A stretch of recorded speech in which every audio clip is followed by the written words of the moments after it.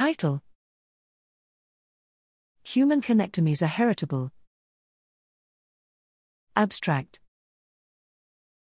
The heritability of human connectomes is crucial for understanding the genetic and environmental factors that influence variations in connectomes, which can provide insights into behavior and disease.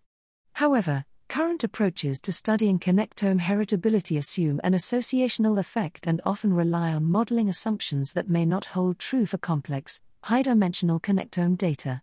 In this study, we propose a causal perspective to investigate connectome heritability, using statistical models that capture the underlying structure and dependence within connectomes. These models allow us to explicitly define different notions of connectomic heritability by removing common structures with increasing complexity across connectomes. We develop a non-parametric test to detect and test for these notions of heritability and apply it to connectomes estimated from the Human Connectome Project, HCP, diffusion data, demonstrating their heritability after accounting for confounding variables such as brain anatomy, age, and sex.